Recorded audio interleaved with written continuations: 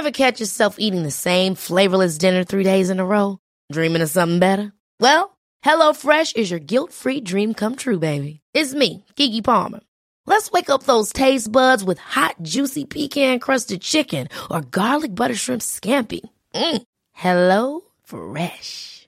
Stop dreaming of all the delicious possibilities and dig in at HelloFresh.com. Let's get this dinner party started. Planning for your next trip?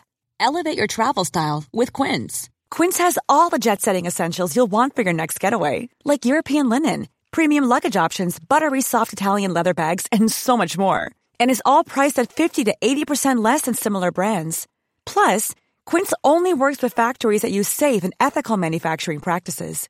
Pack your bags with high-quality essentials you'll be wearing for vacations to come with Quince. Go to quince.com/pack for free shipping and 365-day returns. Hi there, this is Martina Navratilova. Hi, I'm Mats Wilander. Hi, I'm Andy Murray, and you're listening to the Tennis Podcast.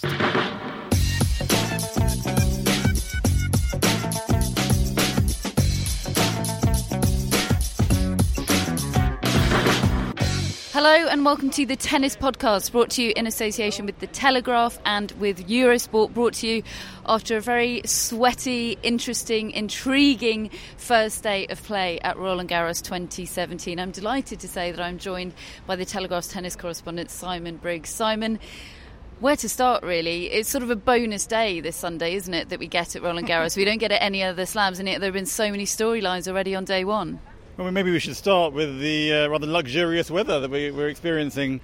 That's one word for it. Didn't feel luxurious during those 4 sets courtside for Dan Evans against Tommy Robredo, I have to say. Yeah, it's probably better for us than it is for the players. Having said that, I'm not sure they enjoyed the Arctic conditions here last year. They obviously weren't going to get sort of drained of their bodily fluids like they have done today. But on the other hand, playing on clay in sort of 10-degree temperatures can be quite a trial of strength in different ways. So either way, I'm quite enjoying a little bit of summer sunshine this evening, and it's cooled down a bit now. It's rather lovely. Which matches have you seen or followed today where you think the conditions, the weather, has been a decisive factor in the match? Well, clearly the British match, the Dan Evans match against Tommy Robredo. We're fresh from the press conference, aren't we? We've just spoken to him, we've just interviewed him. What do we think? He lost in 4 sets. He doesn't think he did a very good job against Tommy Robredo. We think he did do quite a good job. Mats Wilander in Eurosport commentary thought, conditions aside and the fact that he was obviously struggling with the heat aside, he matched him pretty well in terms of level of play. Dan doesn't agree, though. Well, I hadn't seen him play on clay since Rouen, I think, because he has been plugging away. But did he play in Rome? I might have seen him there. He played in Barcelona. He played in Monte Carlo. He played in Barcelona. Played Madrid. I'm not sure about Rome. Anyway, he certainly seemed to have brought a lot more spin on his single arm backhand. He seemed to be also whipping the forehand with a lot of aggression, and that was the one thing his coach kept on saying from the side of the court. Keep going for it, keep taking risks on the forehand. And he played some pretty good tennis in patches. Obviously, physically, he wasn't able to sustain it, and that's what he's been saying in a rather gloomy manner. Is it a Brummy thing, the kind of the perpetual cloud? David Law isn't here to confirm. I'm sure he will do so via Twitter, but I don't. We have seen Dan Evans be positive, haven't we? Momentarily in the past. He's certainly less positive here than we've seen him at, say, Australia or US Open, I think. Anyway, this is a particularly gloomy Dan Evans. Yeah, he clearly doesn't feel comfortable on the surface, but I think anyone watching him would have seen that he has made some quite significant strides in the armoury that he was able to bring to bear. And when he was able to keep it on a physical level playing field with Robredo, he was giving Robredo some quite considerable headaches. And that ability to mix up the backhand ought to be beneficial for him, because it's not slicing as much, certainly in the early stages. He was giving it a lot more top, and it was just kicking off the clay in quite an impressive manner. Now, obviously, on a grass court, you want to be flatter, but to have that option, maybe if you're in a defensive position, to loop it higher and give yourself more time to get back into the court ought to be useful.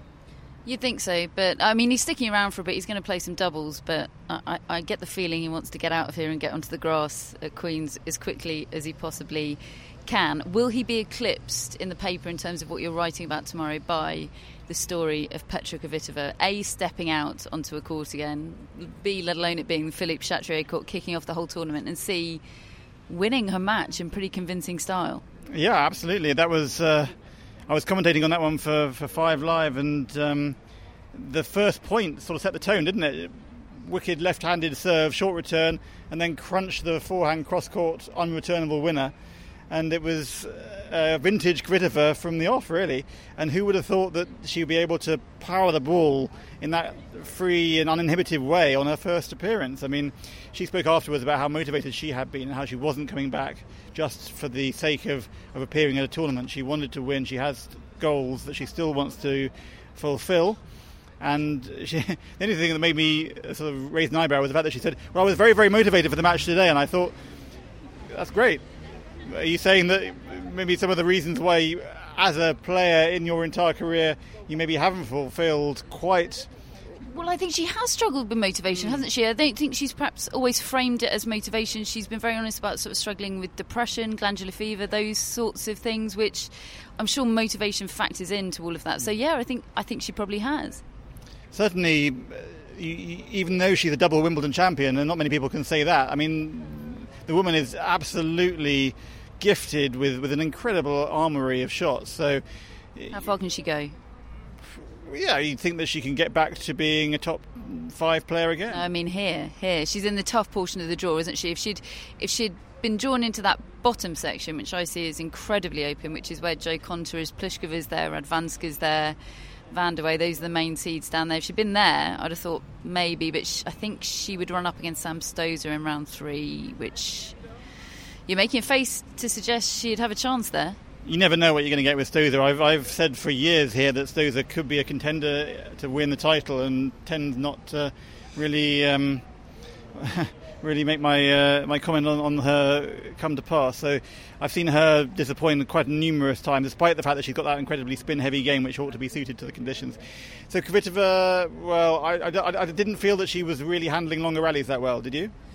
No, but there weren't many of them, luckily for her. I mean, that's just the key, isn't it? Try to minimise the number of long rallies. And, yeah, the longer it went, the worse it went for her. But, you know, the same applies to a lot of players that do really well. And these hot conditions will suit those that are aiming for shorter rallies. So, I mean, who knows?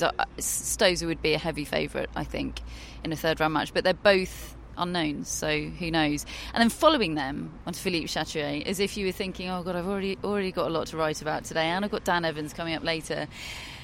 Angelique Kerber loses 2-2 to Ekaterina Makarova, which, granted, that's a horrible first round draw, but the most extraordinary thing about it is it's a world number 1 losing to an unseeded player on the first day of the tournament 2-2.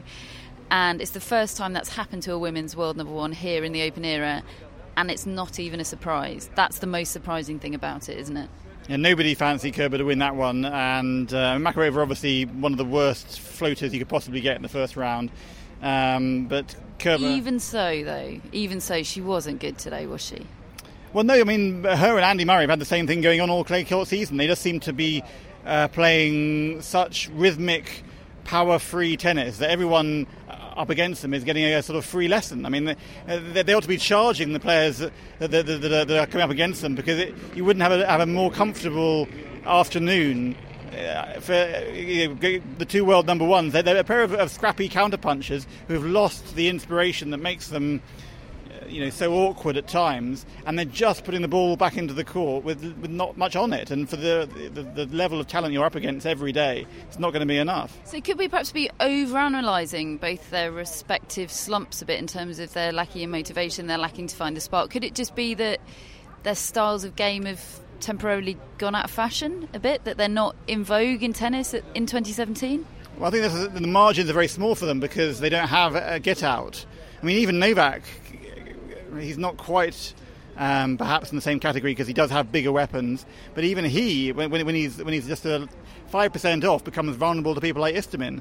So it's different if you're a Rafa or a Roger or even a Kvitova, and because you can just crank up that weapon and you can earn some cheap points and cheap wins with it. But if you're not inspired, I mean, I think it was John Dolan at the LTA who said to me that he was thinking of Jelena Jankovic, who put an incredible shift in at the back end of 2009, became world number one, went to train again really quickly and actually burned herself out, could barely win a match in 2010.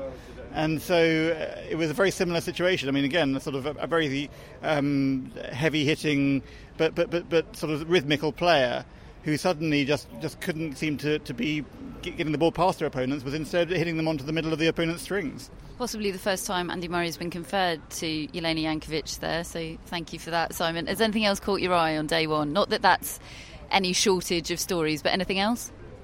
We had an American 15-year-old, didn't we, who just about almost pulled off a great victory.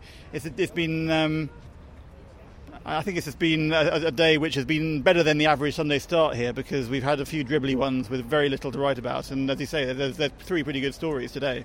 And one of the stories relates to tomorrow, which is that Rafael Nadal will start his campaign here, the 9-time champion, over on Suzanne Lenglen. Lots of people are up in arms about this and were on Twitter when the schedule came out. Are you similarly up in arms, Simon? Do you think it's a disgrace? Do you think it's a mark of disrespect to a 9-time champion?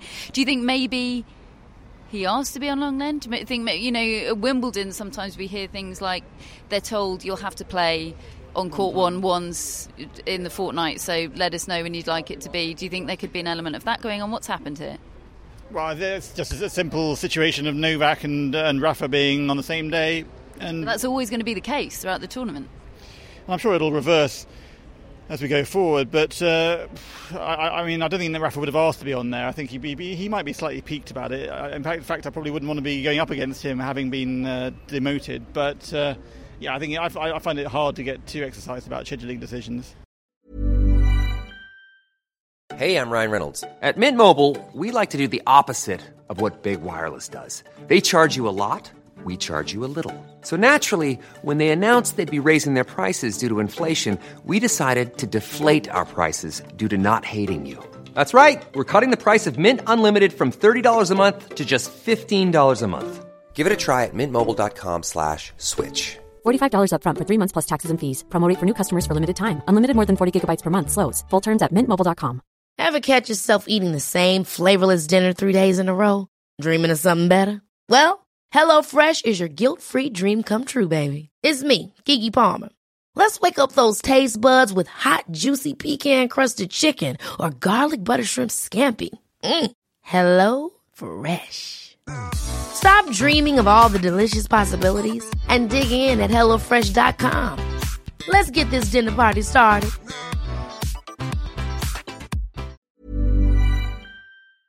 This edition of the Tennis Podcast is sponsored by Tennis Channel, and Tennis Channel Plus is the place to watch the French Open. They've got every court live, and you can watch on your phone or on your smart TV in HD. Sounds great. There's genuinely nothing I like more than watching multiple courts with matches everywhere. And can I just sit and watch Court Suzanne Lenglen all day? You sure can, David. Wherever the stories are, the rivalries emerge and the generations clash, you can watch it all with daily live coverage beginning on Monday, May the 20th. Be there when it happens by subscribing to Tennis Channel Plus to stream daily coverage of Roland Garros. Use promo code TennisPod20 for 20% off your annual subscription. So scheduling on Philippe Chatrier tomorrow, starting off with Muguruza against Francesca Schiavone. Speaking of horrible draws, there are only 3 former champions in the women's draw, and 2 of them will face one another. Who's winning that? We've lost one of the 7 slam champions today. We could lose another because Venus was...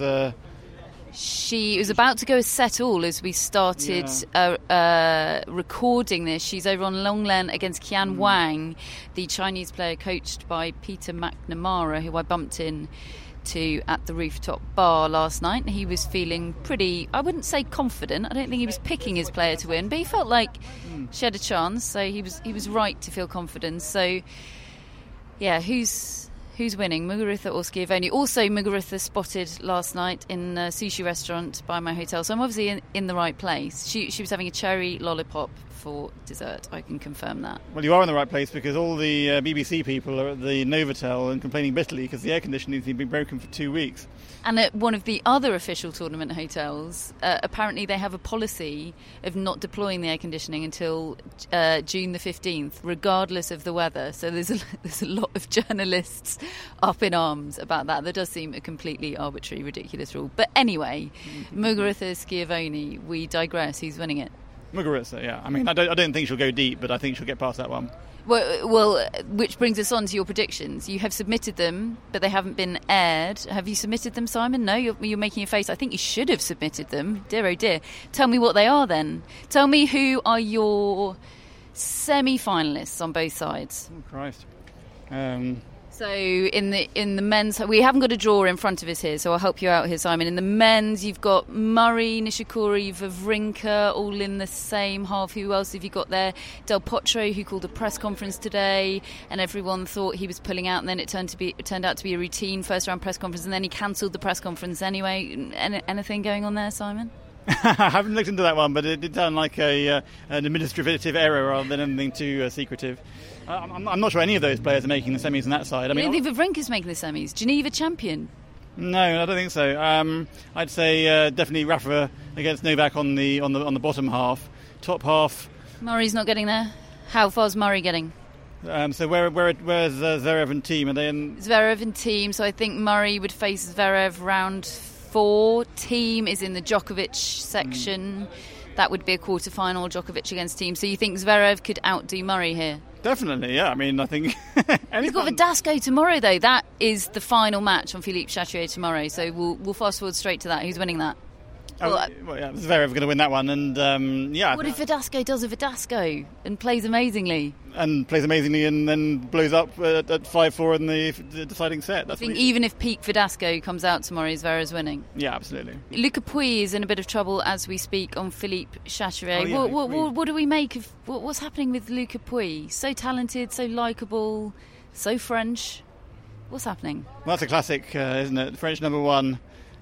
Going into the tournament where he's going to be the most high-profile home hope. And I actually saw on Saturday, I went up to look at Rafa against Lucas Pouille on court 1, and it was the most claustrophobic environment you could possibly imagine. Again, it was very 35-degree heat. Our listeners know this, Simon, because it's where the preview podcast was recorded from, or where the first part was recorded from, and then I had to relocate because my iPad gave me a message saying it had malfunctioned and gone into emergency mode due to excessive heat. Yeah, well, it could have been excessive carbon dioxide. I felt like you couldn't actually get a breath of oxygen in there. I went up to have a quick look to see if I could see one of Rafa's publicists I wanted to talk to, and I made a hasty retreat before I had a panic attack. Did you manage to speak to Rafa's publicist? What gossip can you give us from that conversation? What gossip can you give us across the board, Simon? Come on. Mostly about the hotels and the air conditioning. Come on. There haven't been any instances of food poisoning yet, but everyone's got the flu. Andy and Milos, haven't they? They've all been on antibiotics. Have they? But you don't take antibiotics for the flu, though. This is what I don't quite understand. What is troubling Andy Murray? Well, that's a very big question for this stage of the podcast, surely. Victoria Azarenka's just about to walk past us. Do you think if she'd played here, she could have had a chance? She looks in fantastic shape, doesn't she? Do you think she's regretting maybe not... Possibly. She's hung around quite a long time. What I heard was that she volunteered herself to come over and play Kids' Day here. She had a wedding to attend here anyway, so she said, would you like me to play Kids' Day? And they bit her hand off. And now she's hanging around. She was out watching Dan Evans earlier. She's definitely itching to get back, isn't she? They share a fitness trainer, don't they? They do. They used to. Her current fitness trainer he's a Brummie anyway. There's definitely some Birmingham in common. The other question is whether Serena Williams will find a moment to drop in, having been at the Monaco Grand Prix. She's got bigger fish to fry in the Formula One. I don't think she will. Do you? She could have taken a car out with a sticker saying "Baby on board" on the back. Simon, this is not gossip, this is speculation. Come on, give me some gossip before we let you go to write. What are you going to be writing about for tomorrow? What's going to lead? Kvitova is definitely the best story, I think. Bigger than Kerber? Yeah, because as you say, Kerber was definitely predicted by all and sundry. It was a bit like when Andy played Fognini in Rome. I mean, did anyone really fancy Andy to win that one? Not a lot. And just finally from you, Simon, Ali Ashbadene on Britwatch. Who is winning out of Ali Ashbadene? Another not always particularly light-hearted British character in a very different way to Dan Evans, it has to be said. But he's feeling positive here. I mean, no reason not to be. He's been in fantastic clay court form, 16 matches unbeaten. He faces Ryan Harrison tomorrow, who's significantly less comfortable on the clay. Is Bedene going to win that? Yeah, absolutely. It's a bit unfortunate that he's got a pretty awkward second round in Jack Sock, hasn't he? Is that right? So... He's 20 for 23 on clay, as you say, a 16-match winning run in that sequence. So, absolutely, the informed Brit out of what's not been a particularly encouraging clay court season for the group. It's not been great, has it? I think that's safe to say. Heather Watson was also out there watching Dan Evans earlier, as was Conchita Martinez. He certainly had a good crowd in, if nothing else. He had a lot of support out there. On that note, I'll let you go because you've got to go and write about Dan Evans, no doubt. Have you already written your Kvitova piece? Just Dan to go? No, Kerber's next. Kerber's next, OK. Well, check out the Telegraph tomorrow if you want to read about that. Watch the coverage on Eurosport. It is wall-to-wall. Trust me, there is so much coverage of the French Open in the Telegraph and on Eurosport. Simon, thank you for your company. We will be back, hopefully, tomorrow.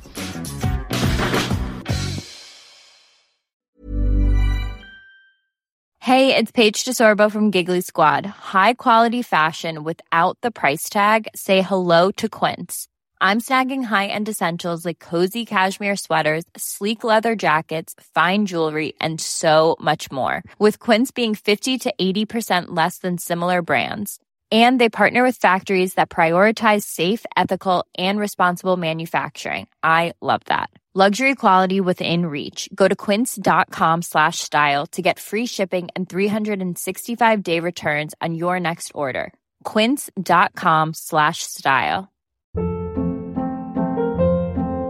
Hold up. What was that? Boring. No flavor. That was as bad as those leftovers you ate all week. Keke Palmer here. And it's time to say hello to something fresh and guilt-free. Hello Fresh. Jazz up dinner with pecan-crusted chicken or garlic butter shrimp scampi. Now that's music to my mouth. Hello Fresh. Let's get this dinner party started. Discover all the delicious possibilities at HelloFresh.com.